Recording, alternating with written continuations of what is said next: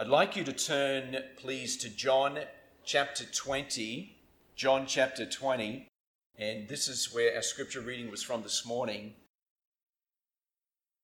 And John chapter 20 is right near the end of the Gospel of John. And some pretty amazing things have happened that preceded. And we know, of course, that Jesus was put to death under Pontius Pilate, the governor, the Roman governor. And this was not an accident. It wasn't that God's plan had somehow gone wrong. Jesus was not a victim of his circumstances. This was foreordained by God that wicked men would put Jesus to death. But there was a grander plan and purpose that was taking place. Jesus was actually going to be the sin bearer for the sins of the whole world as he hung on that cross. And so some thought that they had scored a victory in getting this Jesus who claimed to be Messiah, the Anointed One, getting him out of the way.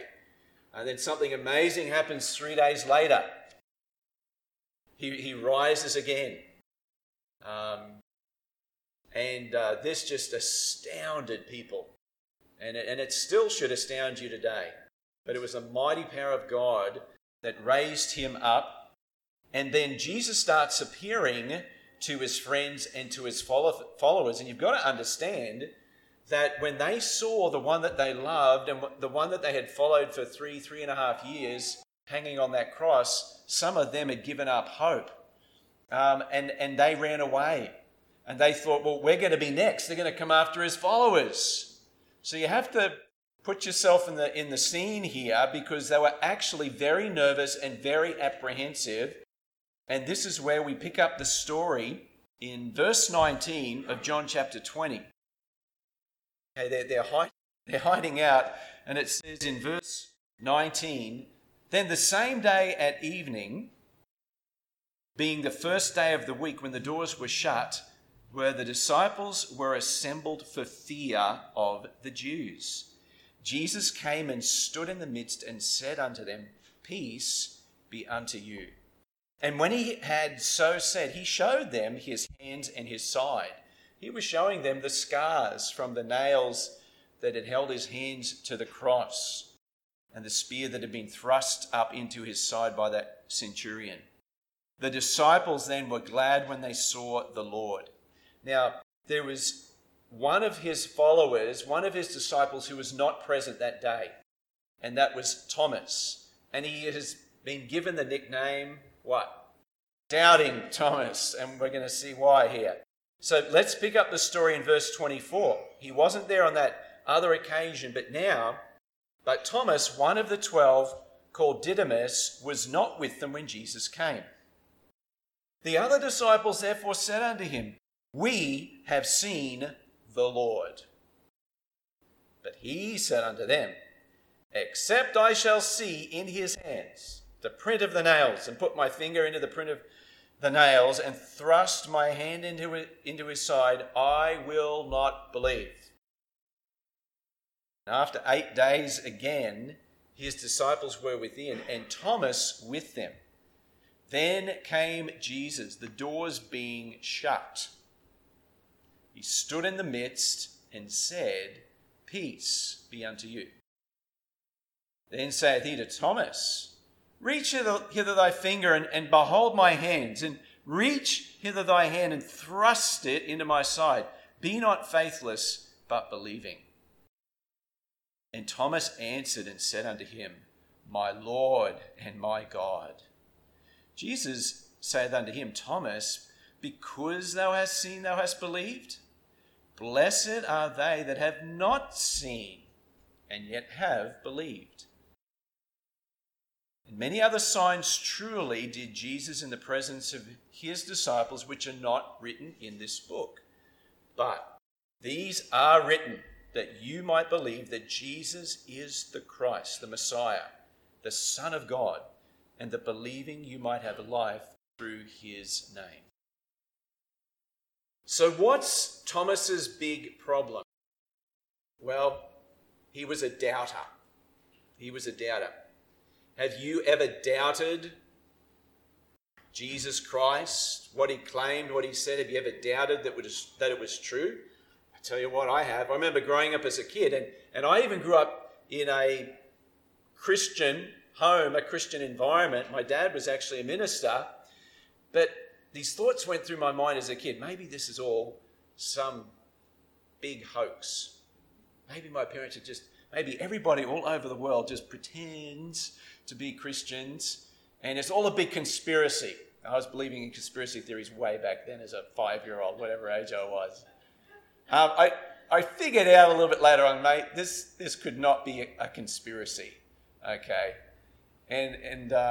But these, even as a young kid, these thoughts, these doubts went through my mind. Well, how do I know it's true? Did Jesus really exist? Have people just made it up and put it all together? But listen, as I grew older, I recognized, boy, no person could make up these things. I mean, in fact, the way these gospel books are written, listen, if you're going to write a story or concoct a conspiracy, you don't put it out there warts and all and say, well, even his followers were scared. You know, everything was starting to unravel. You don't do that if you're trying to persuade people to follow you. You leave those things out. But that's what I love about the Bible. It's so honest. Even up to the very end here, or this point, even his closest followers were doubting. And listen, millions of people have put their trust in Jesus since these words have been written, and they have not regretted it. They've given their lives for it. And some of the people that have turned to trust Jesus have been his biggest opponents. They've been the biggest skeptics. And yet Jesus has convinced them that he's true, that he died for them, that he rose again for them. So no, it's not a conspiracy theory, but do you know what? There's times we doubt, and I've run into a lot of people that have these hang-ups. Is it really true? Is Jesus God's son? Did he really rise from the grave? So we might have our personal doubts, and others may have their doubts. And sometimes we think the way to solve it is if I just have a bit more evidence, right? Then I'll be convinced, or my friend will be convinced. But that's actually not the solution. So maybe you're sitting here today and you have some struggles, you have some personal doubts about Jesus Christ. Well, I'll tell you this at the outset, your problem is not that you don't have enough evidence. There's some other problems. I want to bow for a word of prayer just as we begin, and let's commit this time to the Lord so that he will bless his truth to our hearts. Father, I want to thank you that we do have these words written 2,000 years ago, but they're true. And they're attested to by so many witnesses. And we can be confident that what we hold in our hands today is accurate. It's truthful. And not only that, it is life-changing. You have said, your Son has said that the truth will set you free. And maybe there's some of us here today that are plagued with doubts. Is it all true? Can I really trust Jesus? Is there a heaven? Is there a hell? Is there a way to know for sure that my sins can be forgiven? I pray, oh Father, that you would open our understanding and open your words in such a way that it would be crystal clear and that we would no longer be doubting like Thomas. This we ask in Jesus' name. Amen. So why was Thomas doubting? Was it because he lacked enough evidence? I mean, what did he say? Except, verse 25, except I what? See. What do I want to see in his hands? The print of the nails. And unless I put my finger in and thrust my hand into his side, I will not believe. Thomas was making it sound like if you just give me that first-hand evidence, then I'll believe you. And so we may be tempted to think, well, that is what persuaded Thomas when he finally met the Lord. But actually, the words out of Thomas's mouth in verse 28, it wasn't the evidence that he thought he needed. Because if it was, he'd be saying, oh, finally, now I see the print of the nails. Now I thrust my hand into his side. In fact, he said none of that. All he said was, my Lord and my God. There was a deeper problem that Thomas had, and it wasn't a problem in the mind if I just have enough more evidence to convince me. And you know what? Sometimes that's what we think.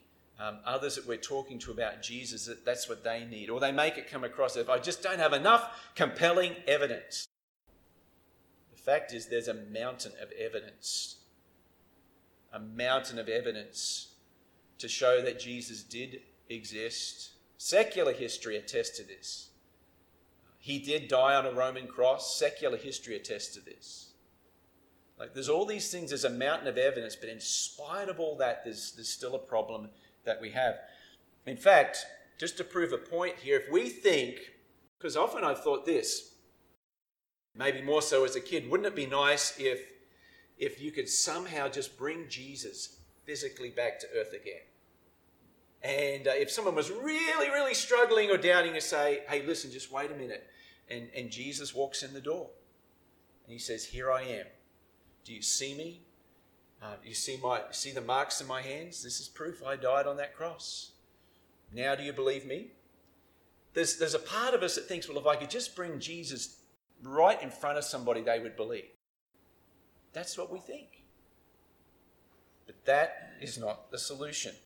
In fact, there was a man that closely followed Jesus for 3.5 years. And he saw everything that Jesus did. I mean, they ate together. They spent their leisure time together. There was nothing hidden. It was all being transparent. And this man saw the miracles. He saw, lame people, crippled people, their legs instantly receive strength. He saw blind people that couldn't see, and all of a sudden they said, I can see. He saw all these things. It was just piles and piles of evidence. His name was Judas. And Judas, in spite of all this evidence, he didn't want to follow Jesus. He was in it for the wrong reasons. You know what he cared about? Money. And the scriptures make it clear that Judas was a thief. And guess what position he had in this group of 12? He was the treasurer. Probably not a good combination. Thief, treasurer. It does happen sometimes. And Jesus knew all this. It wasn't hidden to Jesus. But for those 3.5 years, Judas followed. He saw everything that the other followers saw. He handled, he tasted, he touched. And yet, his life went a very different direction. And even at the very end, when he betrays Jesus to the religious leaders, you know what the words out of his mouth are? He says, what will you give me? What will you give me if I betray him to you? You know what he was still caring about? Money, to the very end. Even Judas said, I betrayed an innocent man.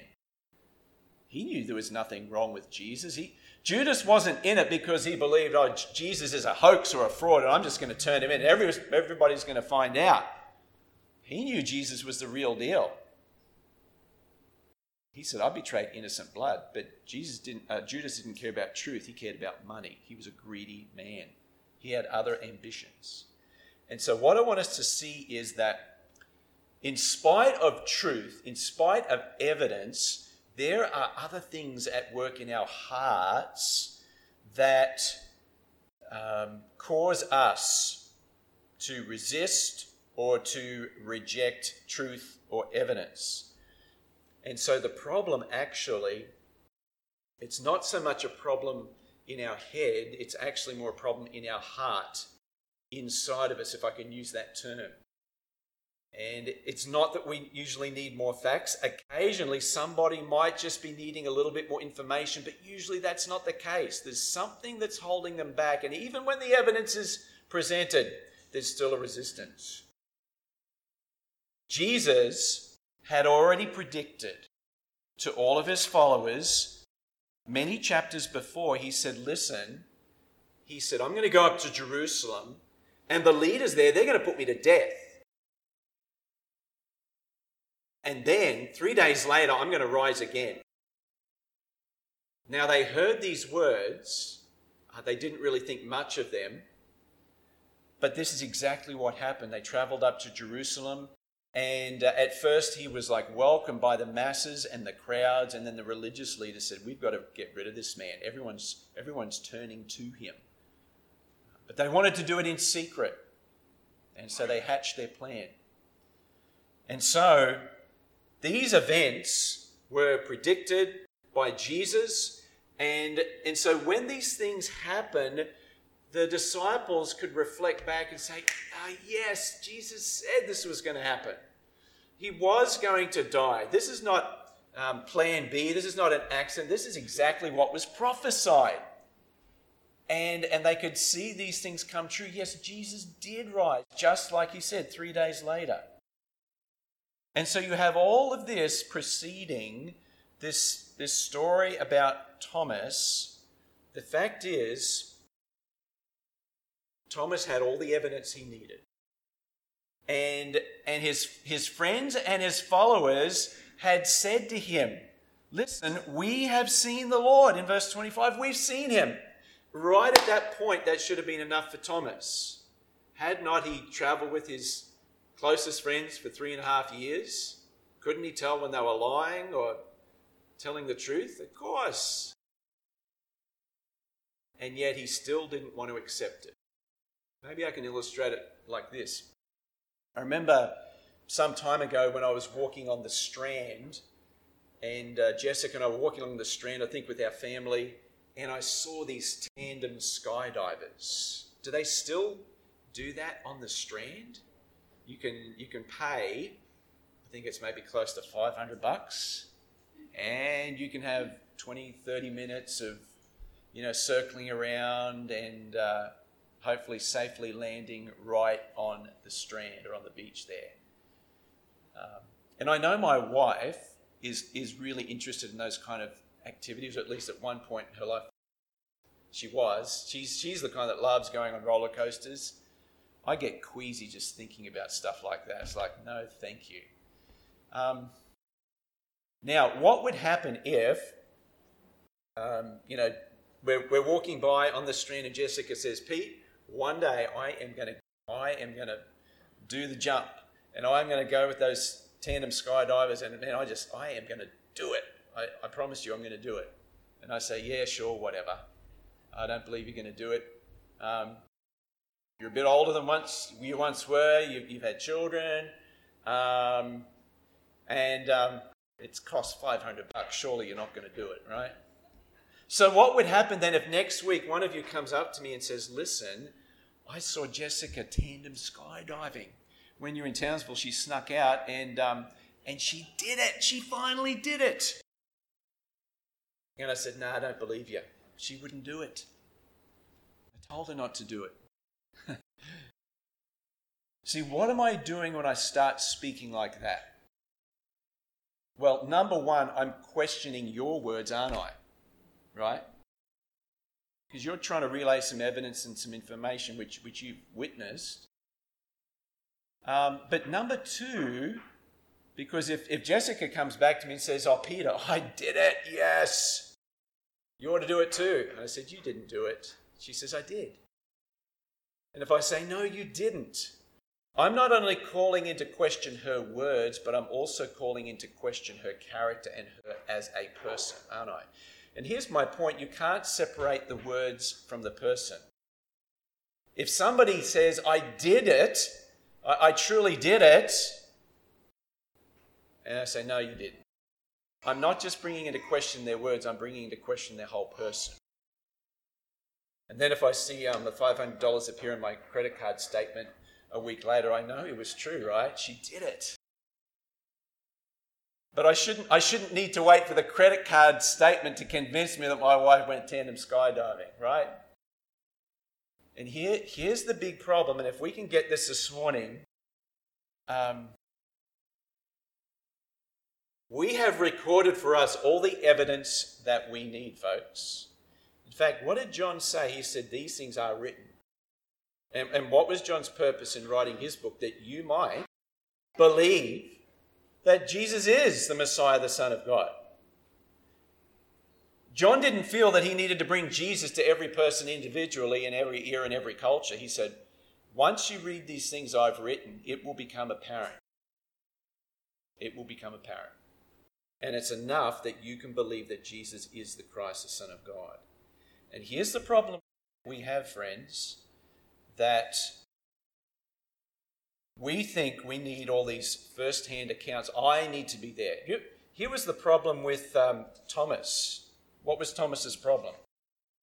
You notice in verse 25, look at all these personal pronouns. He says, except I see in his hands the print, and put my finger into the print of the nails and thrust my hand into his side, I will not believe. Do you know what Thomas was doing? He was making himself the final judge. I'm going to decide if the evidence is true or not. And that was a dangerous place to put himself in. He wasn't willing to believe what Jesus had already predicted and prophesied, what his friends had witnessed and said to him. So the problem wasn't a lack of evidence. The problem was deep in his heart. And it's the same problem that we have. It's our pride that holds us back. Here's what happens. That when we see these words written on a page, we somehow disconnect them from the person who actually gave them.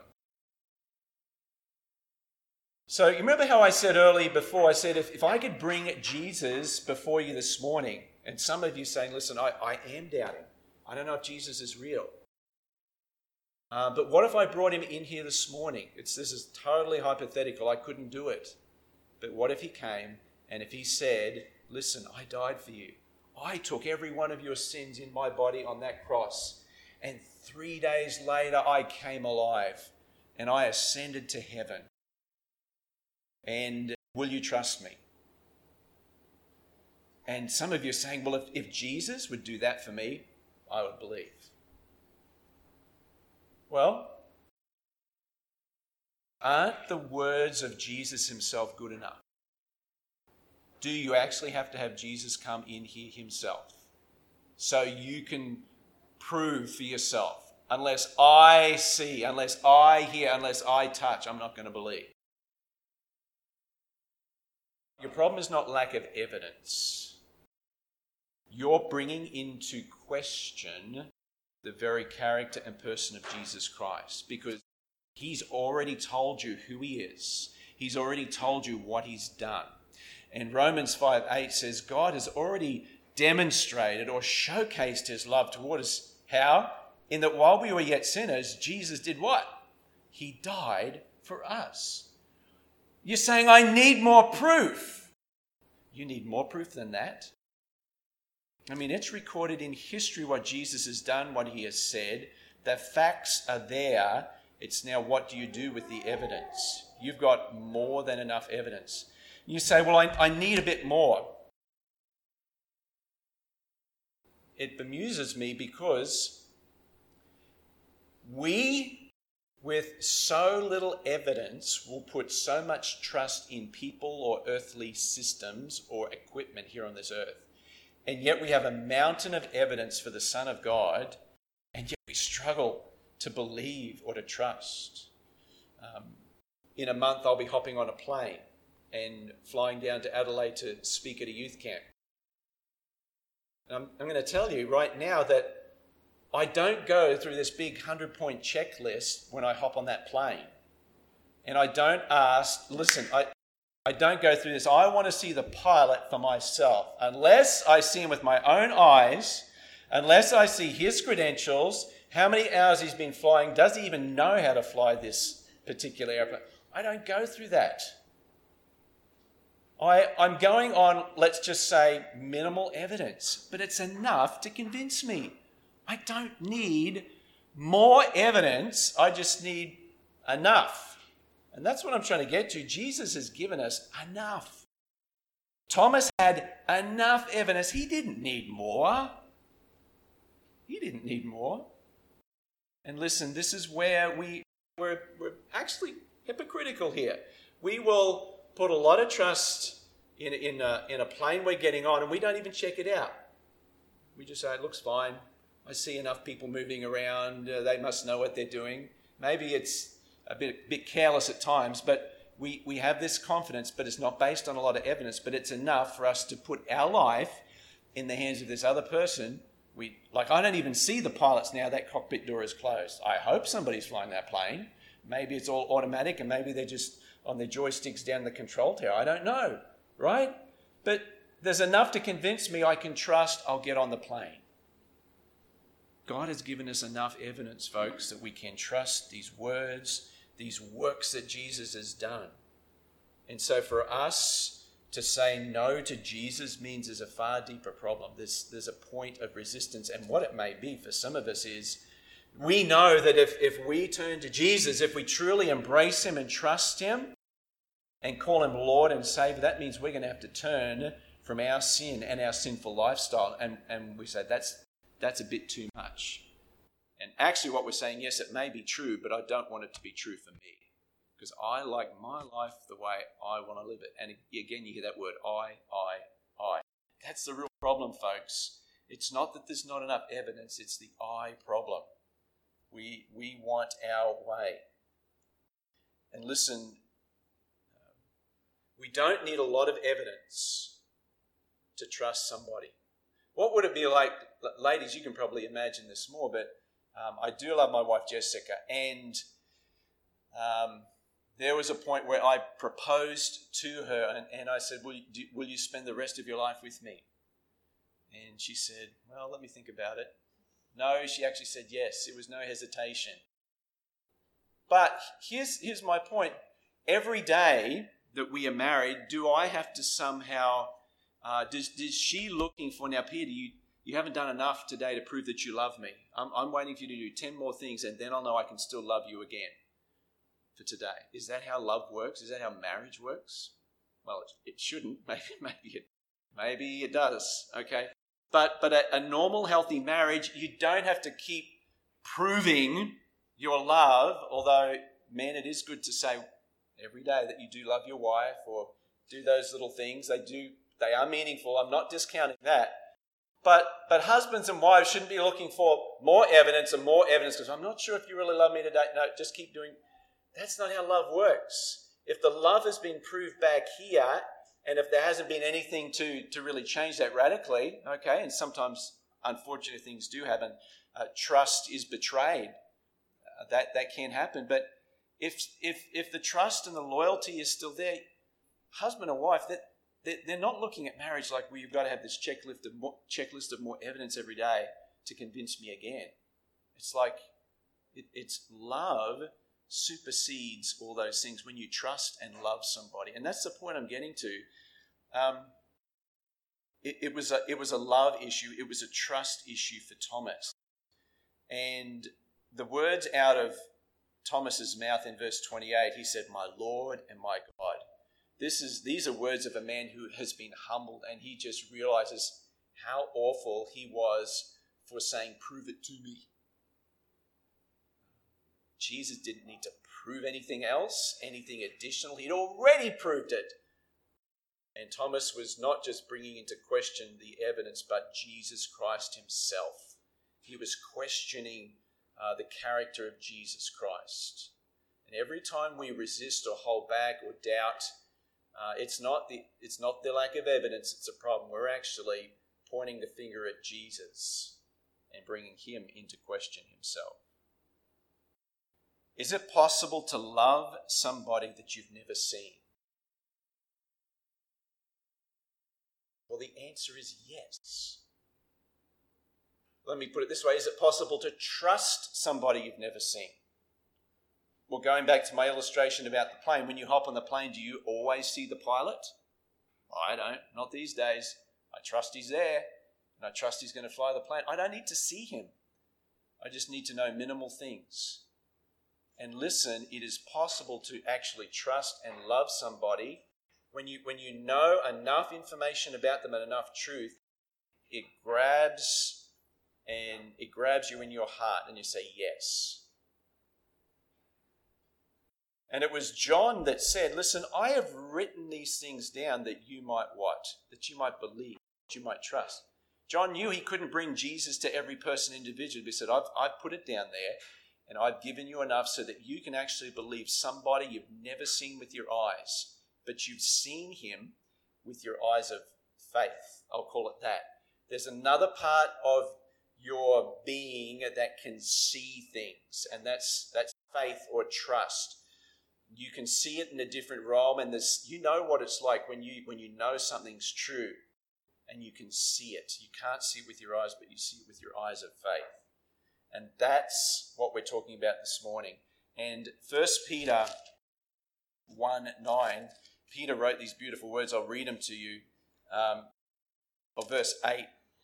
And he said, he was writing a letter to some people in a church, and he was talking about Jesus, that one day he's going to appear, and Peter recognizes whom you haven't seen. You haven't seen. This was written many years or decades later, and there were people that had put their trust in Christ, but they'd never personally seen him. He says, I know you haven't seen him, but you love him. You haven't seen him, and yet you love him, though now you don't see him, yet believing. You rejoice with joy unspeakable and full of glory. You know what Peter's saying? You love somebody. You believe in the depths of your heart, and you even rejoice with exceeding joy in someone you haven't seen with your own eyes. But you know it's true. You know it's true. So it is possible to love somebody you haven't seen. In fact, my wife Jessica has a good friend. We have their picture on our fridge. Her name is Becky. And Becky had in her life some men who had wanted to date her and take her out. And one of these men, unfortunately, had said to her at one point, it looked like, I don't even know if they got to the point of engagement, but it was getting close. And he said, no, I don't think you're pretty enough, so I'm not going to marry you. Fellas, wrong words to say to a girl. And she's a very beautiful lady. And so then comes along a fella called Ray. And it was through a friend of a friend, and they said, I think you really need to just write to this girl, Becky, and somebody encouraged Becky to respond. So it was a mutual friend, and so they started corresponding, and they actually started growing quite close. This is in the days before emails were very prolific, and there was no FaceTime. They'd never actually seen each other, and Becky was quite hesitant because Ray started saying, what would you think about us being married? And she said, but you haven't seen my face yet. And he said, it doesn't matter. He said, I know that I love you. He was a man who he knew enough about Becky. He hadn't seen her, but he really had seen her in another way. He knew what she was like, and he loved what he knew to be true about her. And so God brought their two lives together, and he finally did, of course, get to see her, and he wasn't disappointed. And they have a beautiful family, and we've got their picture on our fridge. And every time I see that picture, I'm reminded of this verse here, where it's possible to love somebody, truly love someone, and you haven't seen them. And you don't need mountains and mountains of evidence. And what did Jesus say? Verse 29, Jesus said, Thomas, he said, because you have seen me, all right, yes, you've believed. But listen to what Jesus says next. I love this. He says, blessed, how wonderful it is that those who have not seen and yet have believed. Do you know who Jesus was talking about there? He's talking to all of us right here, because none of us, to the best of my knowledge, have actually seen Jesus. One day I'm going to see him. One day I will. but I haven't seen him yet. But he says, it's more blessed, you are more blessed for those who haven't seen with their physical eyes and yet they believe. And it's truth that there's some of you sitting here today and you say, I know it's true.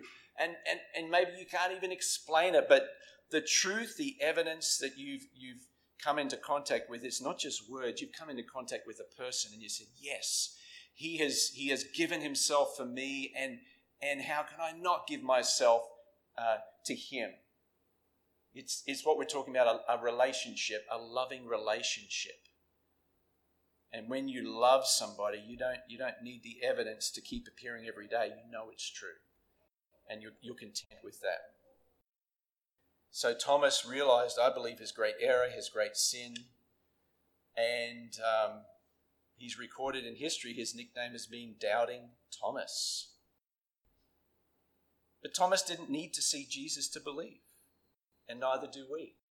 And so, listen, if you are here and you are struggling with who is Jesus, did he really do what he said?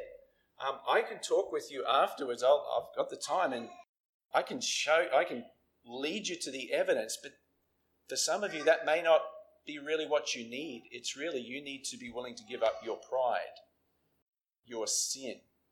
Because when you come to Jesus, you realize some things do need to change. And Jesus talks about it in a word called repentance. You need to turn from the way you are living and turn to my way of living. And he says, I'll help you do it. But it's going to require something. That's often the sticking point for most of us, is something we don't want to give up in our lives. So, that's it in a nutshell. What was Thomas's problem? He was doubting, but it wasn't because he didn't have enough evidence. It wasn't because of that. And I wonder today, maybe some of you are saying, I just need a bit more evidence, something more to convince me. Well, there is so much. These scriptures are saturated with evidence. And many skeptics have put it to the test. Many. And they said, I'm going to honestly put it to the test and see, because I don't think it can be true. And they fall down and worship Jesus, because if he is the Son of God, like he said, then that means something. And then what Jesus said, like he said, I'm coming back to judge this world. And if everything Jesus has said has come true up to this point, and there's still some more to be fulfilled, and if you don't know Jesus, you should be trembling right now, because Jesus is not coming back as a savior the second time. He's coming back as a judge.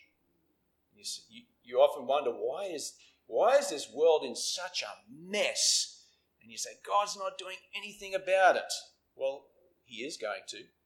And mercifully, he waits for people like you and me to finally come to our senses and say, I need him. I'm so thankful that God doesn't immediately judge us for our sins, because nobody would be left alive in this building. We'd be gone the first time we sinned, but he waits. The day of judgment is coming. And so there's evidence, there's truth. My question is, what are you going to do with Jesus Christ this morning? You can't just flip him off. He's not an ordinary man. He's the Son of God. And one day every one of us will stand before him. And none of us will have the excuse, you just didn't give me enough evidence. You just couldn't convince me. That won't hold on Judgment Day. So I want to encourage you today, stop doubting. Stop bringing into question. If you truly see Jesus and get to know him as the scriptures reveal him, you meet one of the most loving, humble, powerful, gracious, merciful individuals you could ever meet. And it is transformative. And I hope that you will come to Jesus even today.